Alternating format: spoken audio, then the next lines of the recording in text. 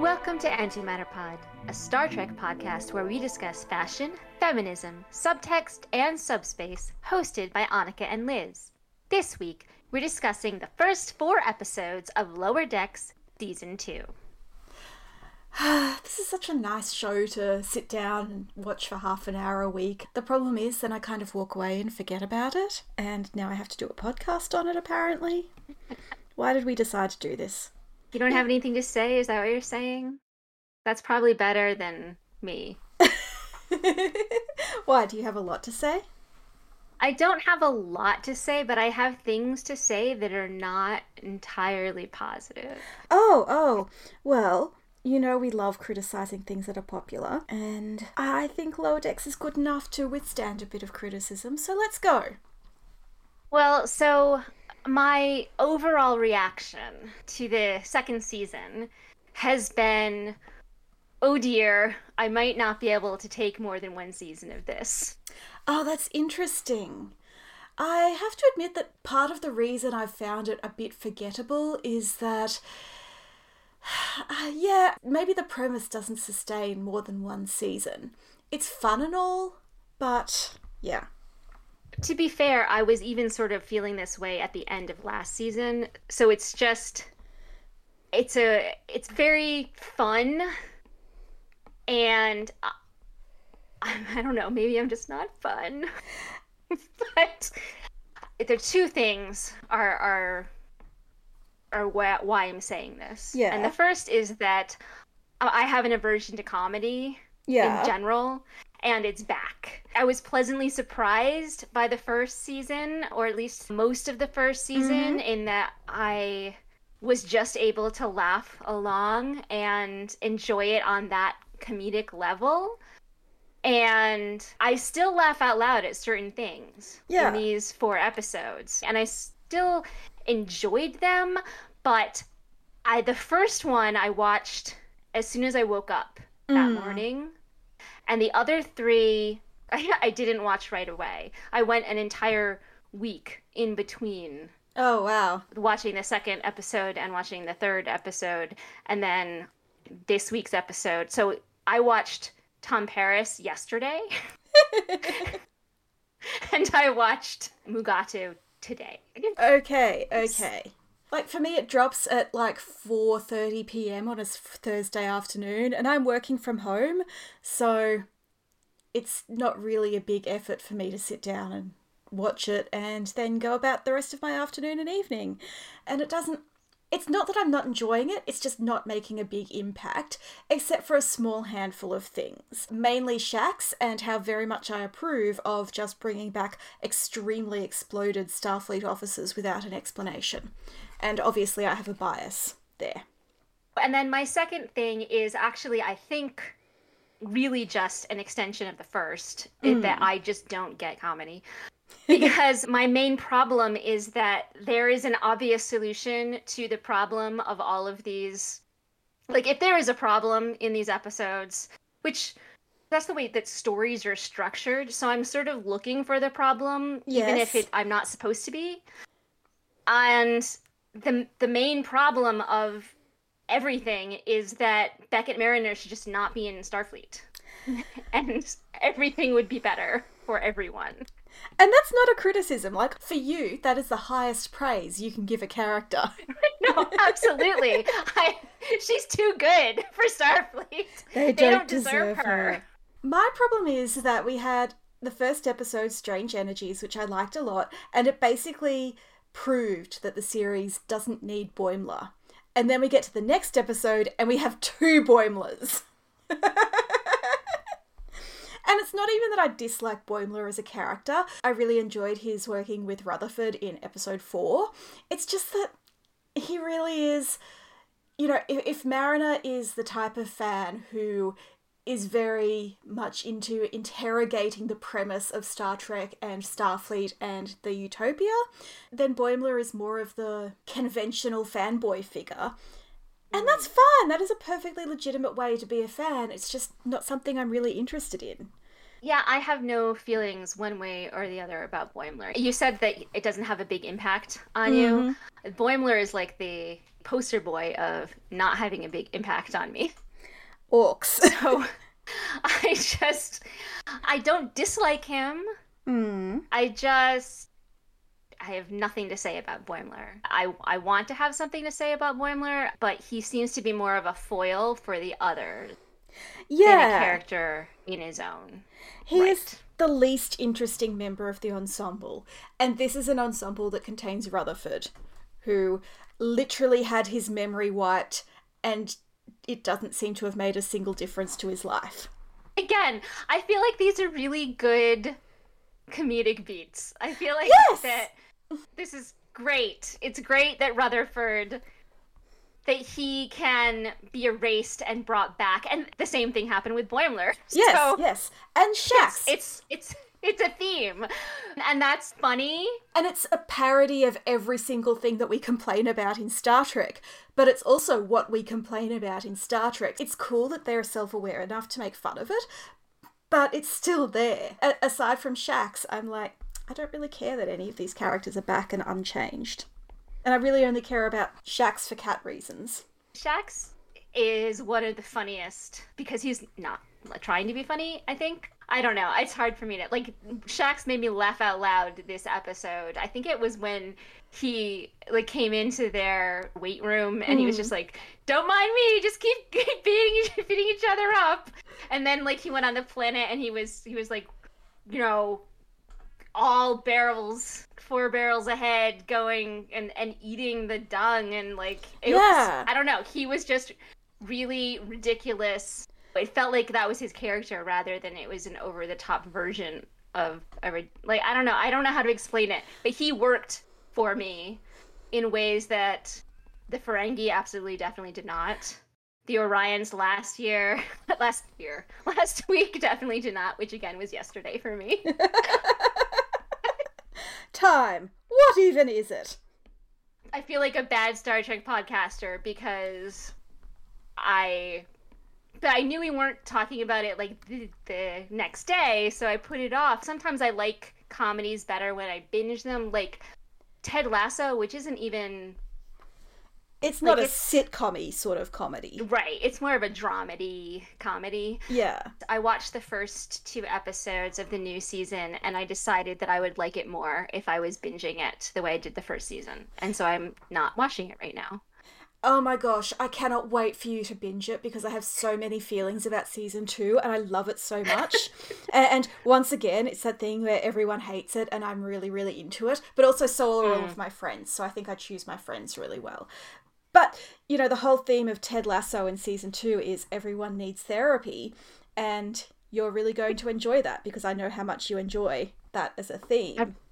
Everyone does need therapy. I will say that one thing that I really enjoyed about Strange Energies as an opening is that Mariner has figured out that maybe conventional therapy is not for her, which is fine. It's really not for everyone. But she has figured out that using the holodeck to work out her feelings is good for her. And I'm so happy. I'm so proud of her. I feel like she's done a lot of work on herself. And we did not care for the movie episode last year where the premise of holodeck therapy was set up, but I'm glad that it's still part of Mariner's life. Yes, that's the thing that I do like. I mean, because again, my main issue is that if you just have the same situation over and over and over again, which is like the definition of a sitcom, so... Right, this is why the situation. It's not for me, but if you just have the same situation over and over and over again, and no one ever learns, and no one ever changes, and no one ever does the obvious thing that they need to do in order to solve the problem that they have every week, I can't deal with that. It's just not my way of interacting with the world. I just sit there screaming at them saying, if you just did this, which you learned last week. So I like that Mariner has retained things. I like that Tendi is growing as a person.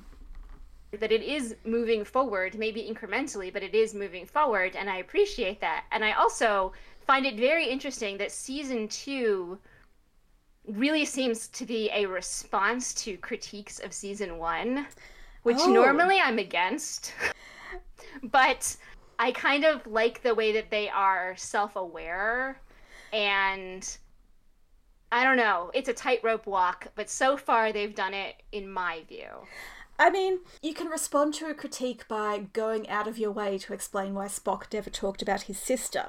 Or you can respond to critique by establishing that, yes, Mariner is canonically bisexual and queer and will date anyone as long as they're a sexy bad person. Exactly. There's catering to a narrow part of the audience, and then there's widening your story. The mixing up the pairs, where we have an episode with Mariner and Tendi, and we have an episode with Rutherford and Boimler. And that was like literally every single week my brother would complain about the fact that they were always the same. Yes. And they never switched it up. That felt like a little, here's a response directly to you, Annika and brother. The bridge crew are less background. They're not taking over, but they do have more to do, which I think I appreciate. And I found episode 4, the rumor that Mariner started about herself. It really felt like a response to that Mariner is too good at everything. That, Mariner is a Mary Sue, quote unquote. And it really felt like they were saying, no, Mariner pretends to be something, but it's absurd to think that she is too good. It felt like a good version, like a good, slap back on them, as opposed to, the Ray problem or the Michael and Spock problem, where we have to explain how this happened and how they're so good. And it has to be directly connected to a man somehow. Yeah. That's bad. So I really appreciate that they went in a completely different direction with Mariner. There's plenty of things that I like about this story. I think that the tone is not for me. It was never for me, and it's becoming more obvious the more that I watch, because there's more of it. I think that's totally fair. And it's a reasonable criticism, and it's a reasonable conclusion. I have to say that I think We'll Always Have Tom Paris is my favourite episode of the whole series so far, even though the Boimler stuff really didn't land at all for me. But Boimler stuff is never going to land at all for me. Whereas everything with Tendi and Mariner getting to know each other and realising that they're both from very high status families in their respective cultures, and they're both rebelling against that in different ways. That was great. I have so many feelings about that. Aww. Some of my feelings are Star Trek does not know how to handle the Orions and should maybe stop trying. But that's definitely one.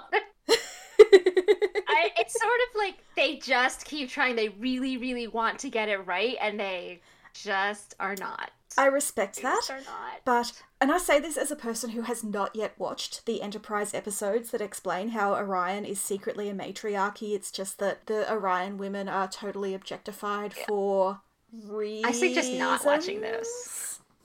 I understand that you're a completionist, but I would support you in not watching those. My feeling is that I should watch them so I should know what I'm criticising.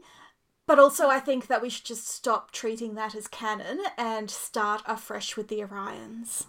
Because I think that they're potentially very interesting.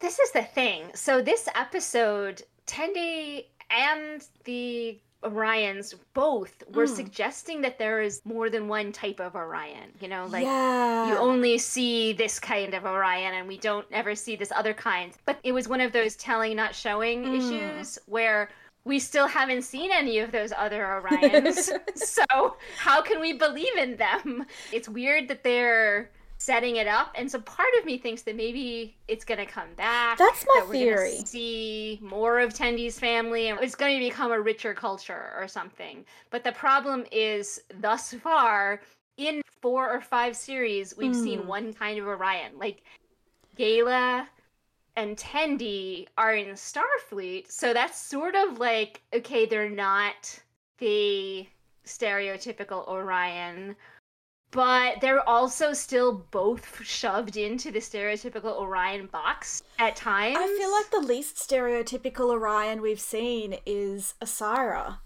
she's a pirate and a villain, but she is definitely not one who is using her sexuality in any way whatsoever.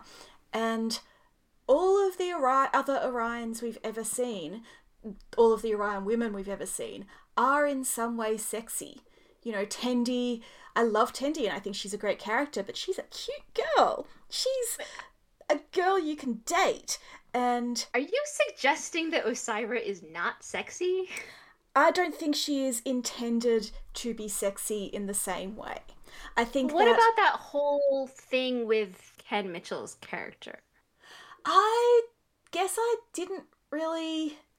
Like, I could see a subtext there, but I don't know if it was sexual.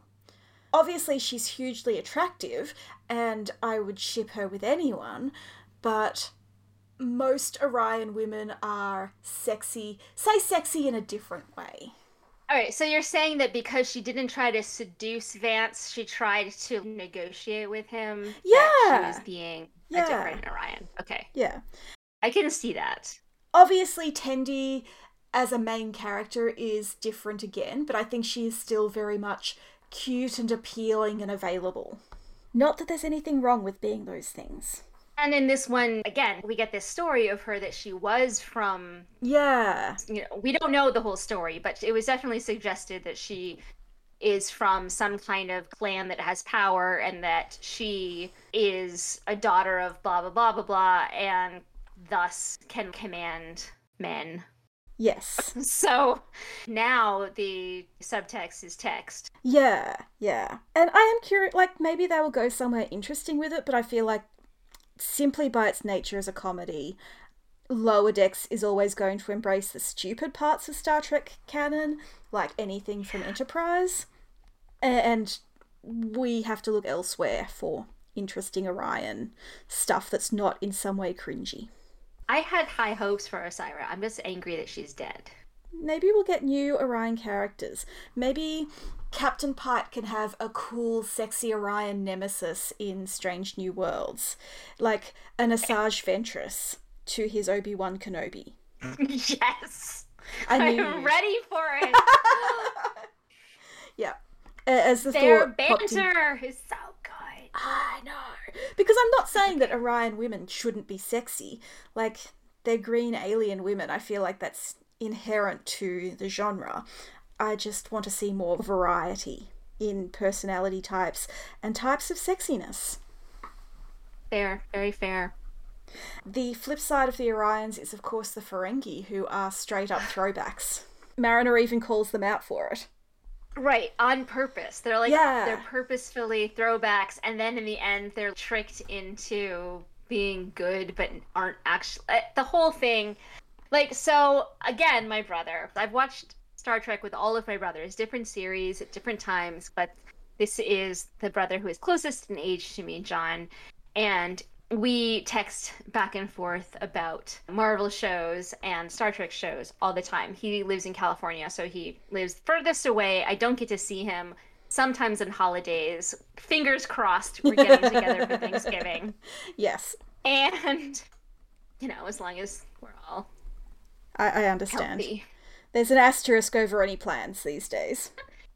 But we text about Star Trek all the time, and he was upset on behalf of the Ferengi with the previous appearance of the Ferengi in the first season, where Mariner's friend pretends to be a bad Ferengi and tricks Boimler into thinking that he is. He was really offended that Boimler, who is supposedly the textbook Starfleet officer, believed that the Ferengi were these horrible people, and he was like, what happened to Rom? You know, he was just really, really upset. You really like to think that between Boimler's graduation from the Academy and Harry Kim's, or the other way around, some things would have changed in terms of what they teach about Ferengi. Exactly. And yet, that's not what was suggested. And then this doubled down on it. Even Mariner, who understands that they're not like that, was still, talking about, even though she was correcting it in a way by calling it out, it was still that was the assumption. Like, that was the default. Yeah. And it kind of made sense. Like, you can't expect that Rom's reforms will be universally received or instantly implemented. So, maybe the Ferengi culture is in a state of flux, but it just seems like they're going for the easiest possible joke when, I don't know, I think it's much funnier to have Ferengi who are like still capitalists, but they're like totes woke, greenwashing, pinkwashing capitalists. Right, exactly. It was the low-hanging fruit. But my main critique of both the Orions and the Ferengi, I think this show showcases that the inherent problem is these are stereotypical characters. It's a wider Star Trek problem. Yeah. It's not Lower Decks. Lower Decks is just shining a spotlight on the fact that you can't have an entire planet of people who are exactly the same. Like, all Ferengi are not going to be capitalist jerks. All Orions are not going to be pirates. All Vulcans are not going to be Sarek. Right. So, and yet they're treated that way. The different races in Star Trek, the Bajorans, the Cardassians, all of them. Every non-human race in Star Trek is treated as a monolith. I feel like part of it also is... I've lost my train of thought, but Mike McMahon said something in an interview about choosing the Pakleds as an enemy because they don't really have a hat. Like, they're not warriors like the Klingons. They're not capitalists like the Ferengi. Their only trait is that they're kind of stupid. That doesn't make for great entertainment to me, I guess. Mm-hmm. But also, one thing I remember is that when Samaritan Snare first aired way back in season 2 of Next Generation, a lot of people criticised it for seeming to make fun of the intellectually disabled, and I have never been able to shake that interpretation. So possibly I said this in our Lower Decks episode last year, but I just can't find the Pakleds funny. Nope, I can't find the Pakleds funny. And, to universalize that, that's why I have issues with the Ferengi and the Orions, because they are making fun of a certain type of person. It feels very much like punching down. Yeah, obviously capitalism and evil CEOs are like... I'm fully against them, and I think we should make fun of them all the time. But there's a difference between, like, Jeff Bezos and me making fun of him and, the guy who owns the hardware store in my town. That guy is still a capitalist, but he doesn't actually have more power than me. Yeah, you can criticize him as an individual and also criticize the system, and there's room for nuance. Right. Yeah. Exactly. Yeah. And so in this idea that all of Vulcan or all of Klingon is the same, it's just really weird to me. It's really... And I get it. I get that they're all made up people. They're all made up races that don't really exist. And it's very, very difficult to imagine a universe with all of this variety and then variety within the variety. And we are human, so we are seeing it through our lens as humans, watching a story written by humans about humans. Like, right. I get it. I get why it's big and why it's the way it is. But as a person who interacts with fiction, I wanted to have more of that nuance. I want there to be as much variety in the Ferengi as there are in humans. I feel like it's also partially in going back to the old early TNG style Ferengi. They've also reincorporated a lot of Jewish stereotypes, which Deep Space Nine deliberately erased. And I don't think that there is remotely any anti-Semitic intent. But again, it's hard to have fun with this when you're kind of going, guys, you can do better. Yeah. So, let's talk about things we like. Because I feel like I'm a super downer, and this is never going to be my favorite Star Trek. It's not going to be my Star Trek, quote unquote. Even though, they're pandering to me specifically by having so much Voyager going on. I know. And I love Beckett Mariner. Beckett Mariner is such an amazing character, and all I want to do is scoop her up and put her in a different show that is all about her and not about Star Trek. I think the beautiful thing about the way this show is cast is that the cast could play live action versions of their characters, and that would delight me. I would love to see Mariner in a different context, and I would be interested in seeing Boimler and Rutherford in non-comedic contexts where there is more to their characters than getting to the next punchline. But mostly what I love about this show, and I really do enjoy it for all my criticisms, is every single female character. Except maybe Barnes. I don't know if she has much of a personality. But Mariner and Tendi and Captain Freeman and Dr. T'Ana, who is getting more cat-like and weird by the week. It's amazing. I love these women. And I love Ransom and Shax and Kayshawn in puppet form or otherwise. I feel like, to me, this show doesn't need Boimler. And it maybe also doesn't need Rutherford. So I want to talk about Jack Quaid for a minute. So Jack Quaid plays Boimler. Yes. And I watched this, I think it's on Hulu, this movie called Plus One. Uh-huh. Which stars Jack Quaid and, I'm looking it up, Maya Erskine. It's a rom-com. It's very much in the Lower Decks wheelhouse in that it is just a comedy that depends on your experience with other comedies full of tropes, like trope-tastic, right? Yep. But he was so charming in that movie that I like Boimler more because of this not great movie, but like fun, stupid, easy to watch movie. If that makes sense, you know? It makes perfect sense because I am much more engaged with Rutherford for having seen Eugene Cordero in Loki. In Loki, right? Yes, me too. I love the idea that Rutherford and Casey are variants. Like, I'm fully on board with this. 100%. So, I think that Boimler and Jack Quaid are charming.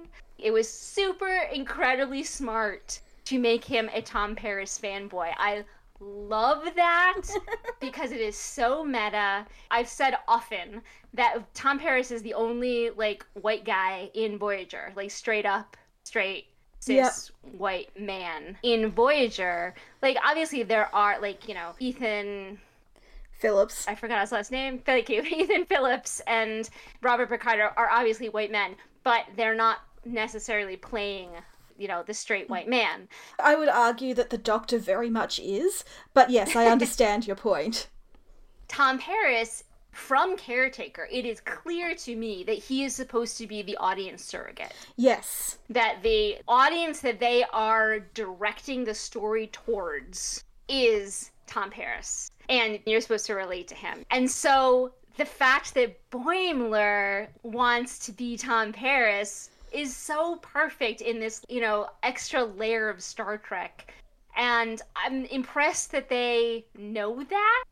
Yes. It's like, wow, you guys, like, really get what is going on here. And that's why I give them a lot of credit for making Mariner and her mom and her dad, like, such a...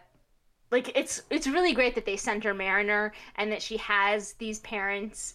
And that whole story is just really, really cool to be given to a young Black woman. Yeah.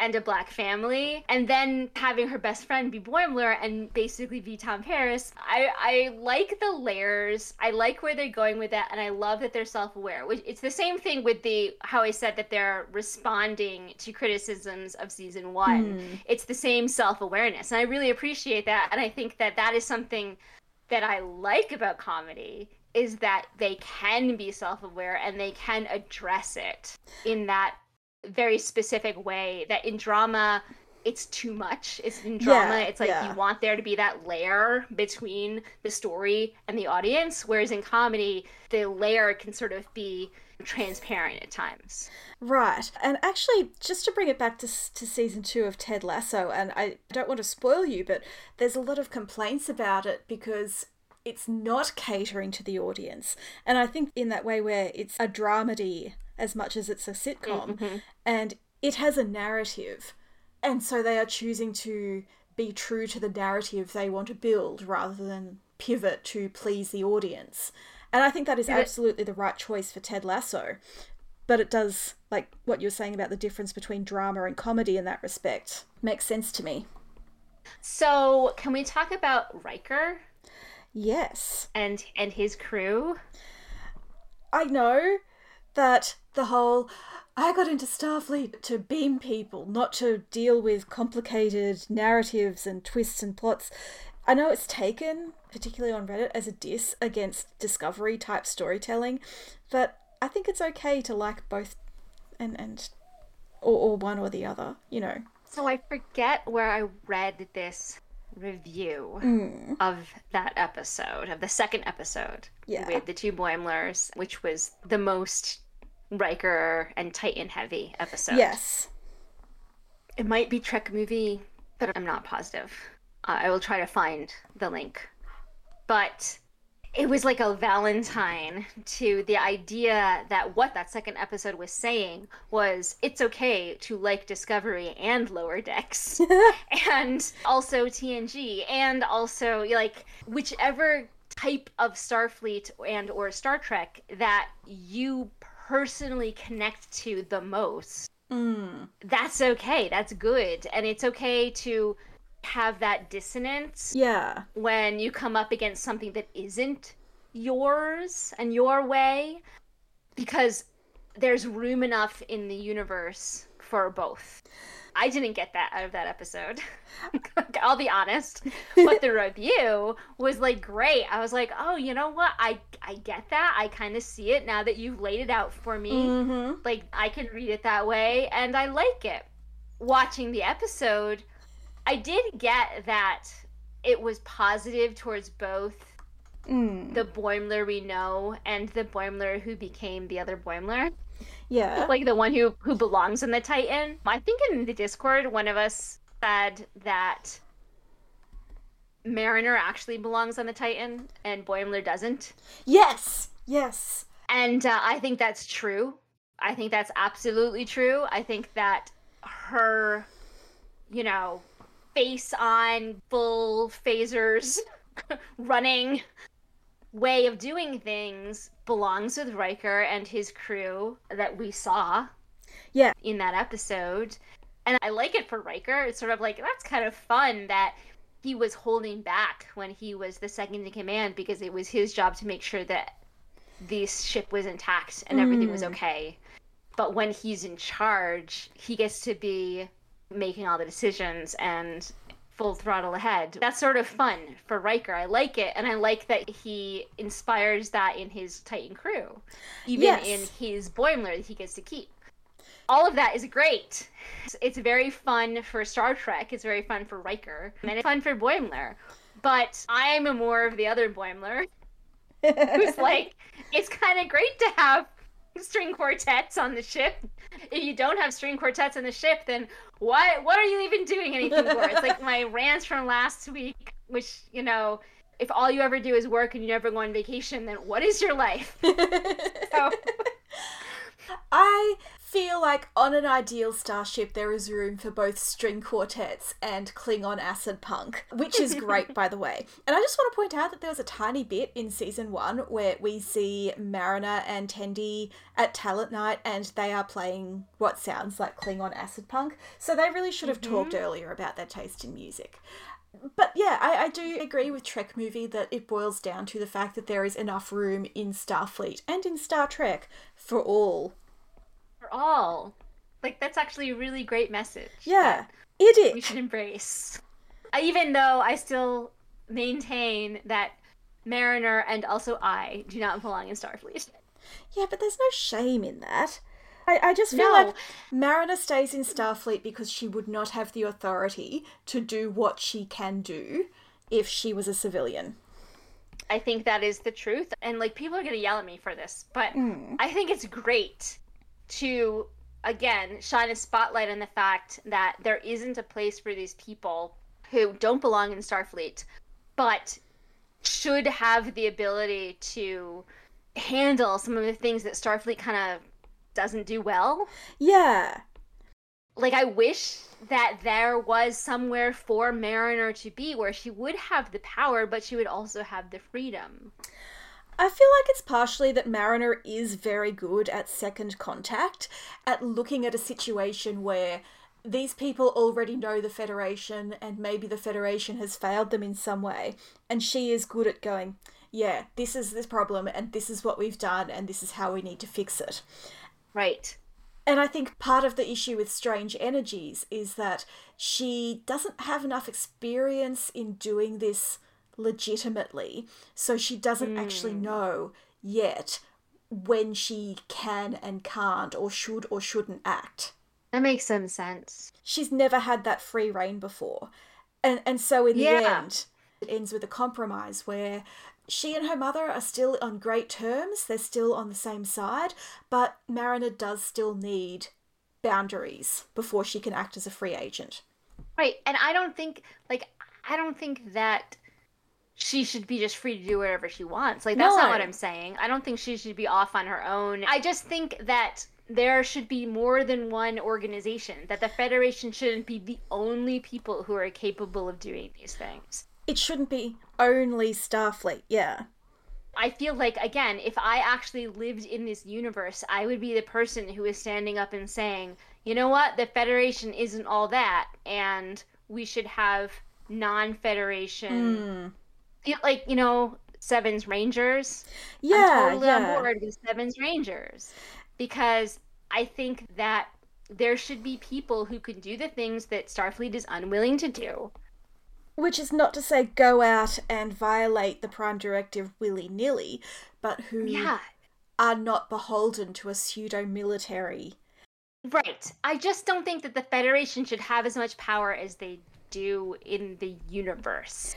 You know, I don't think that America should have as much power as they do in the universe. Well, I'm thinking, you know, we have so many structures and organizations to do similar things. You know, we have UN peacekeepers and we have various national militaries, and for natural disasters we have the Red Cross and Médecins Sans Frontières and various organizations. So where is the Red Cross of the Alpha Quadrant? Where is Beverly Crusher's independent Médecins Sans Frontières going out doing illegal AI medicine? Exactly. It's just upsetting to me that the Federation has so much power, because I don't want anyone to have that much power. No, and as we see with season 3 of Discovery, if that infrastructure collapses, then there's so little to take its place. You cannot put all your eggs in one basket. You cannot have your entire fleet dependent on dilithium, and you can't have your whole quadrant dependent on the Federation. I'm going to plant my flag in the sand and say, yes. And that's my issue with Star Wars, and it's my issue with everywhere. It's my issue with every fandom. I think it's a reasonable issue. All of the things. And this is obviously not just a Lower Decks problem, but I think because Lower Decks is about quote-unquote second contact and the smaller and more routine works of maintaining the infrastructure of the Federation. And you and I are very into critiquing that. Poor Lower Decks. Obviously, they're not going to solve this issue, and it's not even necessarily an issue that needs to be solved. I just think that in Star Trek as a whole, I would like to see more of the civilian systems, the non-military, the non-Federation, the non-NASA stuff that is happening. I would like to see more of it, because I just hope that it exists. I really loved the episode where Bajor decides not to join the Federation. Yes, and I think it really misses the point that in the novels they turn around and join the Federation. Right. It almost makes it seem like that was an error. Like, you know, oh, we were wrong to choose that. And it's like, no, you weren't wrong to choose that. There should be another option. There should be, we want to be allies with the Federation, but we don't want to be a part of it. It's difficult because the Federation is simultaneously the United Nations and the United States. Right. Which is, again, because it was created in America. I'm not angry at anyone who sees it that way. It's just the way it is, and I think that it's short-sighted of some fans to not understand that that's the way it is. No, and I do find, God bless it, but Star Trek fandom is hopelessly US-centric. I mean, even more than usual for a fandom dedicated to an American media product. I have this pet peeve where people point to the root beer scene in Deep Space Nine and go, yeah, root beer does represent all of humanity. It's sweet and cloying and over-emotional. And I'm like, yeah, I'm pretty sure that root beer is only consumed in massive quantities in America. And actually, I think tea and coffee might be the beverages that epitomize humanity. Because they're wildly varied. They can be sweet or bitter. They're full of caffeine. Wow, I tip my hat to you. I've thought about this too much. I don't like root beer, so obviously I actually really do. Not into the root beer thing. The other thing I was going to say is that I really hope that Star Trek Prodigy gives us this non-Federation aligned. Yes. That's what it seems to be set up for, right? It seems to be set up for. We are creating our own version. Yeah. I hope it's about that and these kids learning from Long Janeway and taking what is good from the Federation and learning from it, but not being beholden to it. But who knows? Yes. We'll probably know more next week when Star Trek Day happens. Yeah, I'm kind of excited for Star Trek Day. I like that they are doing it. A big hoopla. Yes. All virtual.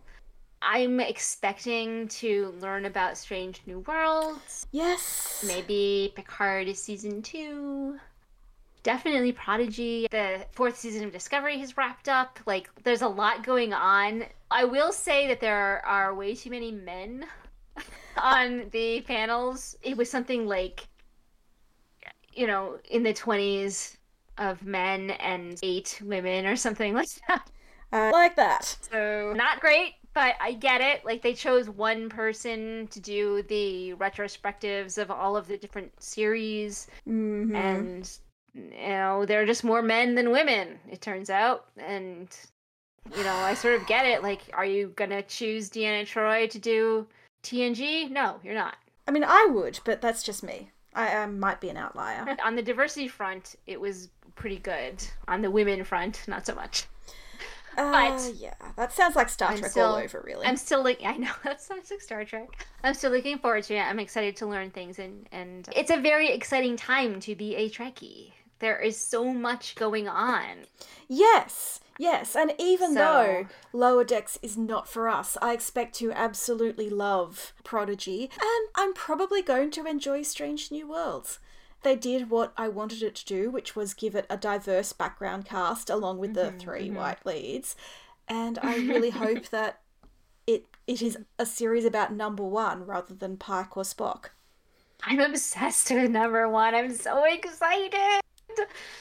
I was going to say this is just proof that we were right not to try and do weekly or regular episodes on Lower Decks. I don't think it could sustain it. I mean, definitely with my proclivities, it couldn't sustain it. But I don't think that these episodes are written to be discussed in depth in that way. I don't think that's the purpose. I do love that Mariner questions these systems, but is also very much a part of them and actually likes being a part of them. Like, she is not a perfect character. She is not a perfect person. Can you imagine how boring a perfect character would be? Oh, yeah, no one wants that. I know that people online really are against complication and flaws in theory. Mm-hmm. But then they love characters who are the most flawed. And the fact that they excuse their flaws is really strange to me. Right, like, I love characters who do terrible things. I am on the record as being a Dukat fan, but I would never pretend that Dukat has never done anything wrong ever in his entire life. Like some people. Yeah, apparently there are I mean, people I will say that most fans don't say that Dukat has never done anything wrong in his entire life. But the actor is kind of on record with that. And you do get people saying that Kai Wynn is worse than Dukat, and I'm like, really? How many people did she rape? I'm sorry. I mean, people don't like Kai Wynn for acceptable reasons. However, they also don't like Kai Wynn for unacceptable reasons, like the fact that she's a woman, the fact that she's middle-aged, the fact that she has an opinion that's different than Sisko's. It's like, you can be against her for her very obvious problematic opinions and issues and platforms, but you can't be against her because you don't like her. She's not charming, she's not pretty, she's not nice. No. Sorry, those aren't acceptable reasons to dislike her. No. I mean, she is a passive-aggressive bitch, and I love her, but also I think she's right about a bunch of things. Can we do an episode on Kai Wynn? Absolutely. Thank you. I will 100% do an episode on Kai Wynn. I will watch episodes for her. I think that she is not necessarily a great character, but she has the potential to be a great character. I think what makes her interesting to me is that she could have been a great person, and she didn't even understand that she was turning down the opportunity to be so.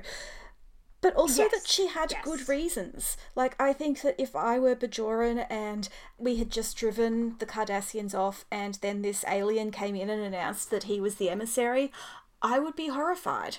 I would reject him. Well, and that's the thing, is that we are told the story from the point of view of our cast. Yeah. And she is an outsider. And so the narrative never requests us to be in her point of view or in her shoes. She's just an antagonist. Yeah. The closest we get is Kira admitting in her first episode that she agrees with some of Wynn's positions. We're very off topic, and I've just had a nice message from my flatmate to say she's ready to drive me to the shops whenever we're done. Should we wrap up? I think we can be done. Yep. Like we've covered all of our feelings about Lower Decks and also some other shows. Right. We're gonna do the back half too. I will say, as much as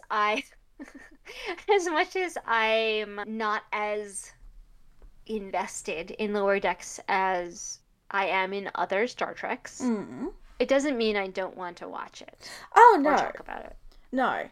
It is a very enjoyable way to spend half an hour a week, and absolutely. If I hadn't put myself in the position of volunteering to talk about it every now and then, I really wouldn't have thought of most of these problems that I have at all. That too. I think that's true. Sometimes fandom can make things less fun, and not everything needs to be analysed to death, although I do think it's worth having a discussion about their depiction of Orions and Ferengi, so I'm glad we did that. Yes. Okay. Thank you for listening to Antimatterpod. You can find our show notes at antimatterpod.tumblr.com, including links to our social media and credits for our theme music. You can also follow us on Twitter at antimatterpod and on Facebook. If you like us, leave a review on Apple Podcasts or wherever you consume your podcasts. The more reviews, the easier it is for the algorithm to show us to new listeners. And join us in 2 weeks when we'll just be discussing the news out of Star Trek Day. Woo! I know it's silly, but I do enjoy our intermittent episodes where we just catch up on whatever announcement has been made at a con or similar. It's fun. Yeah. We never know what it's going to be about. It's great. I love it.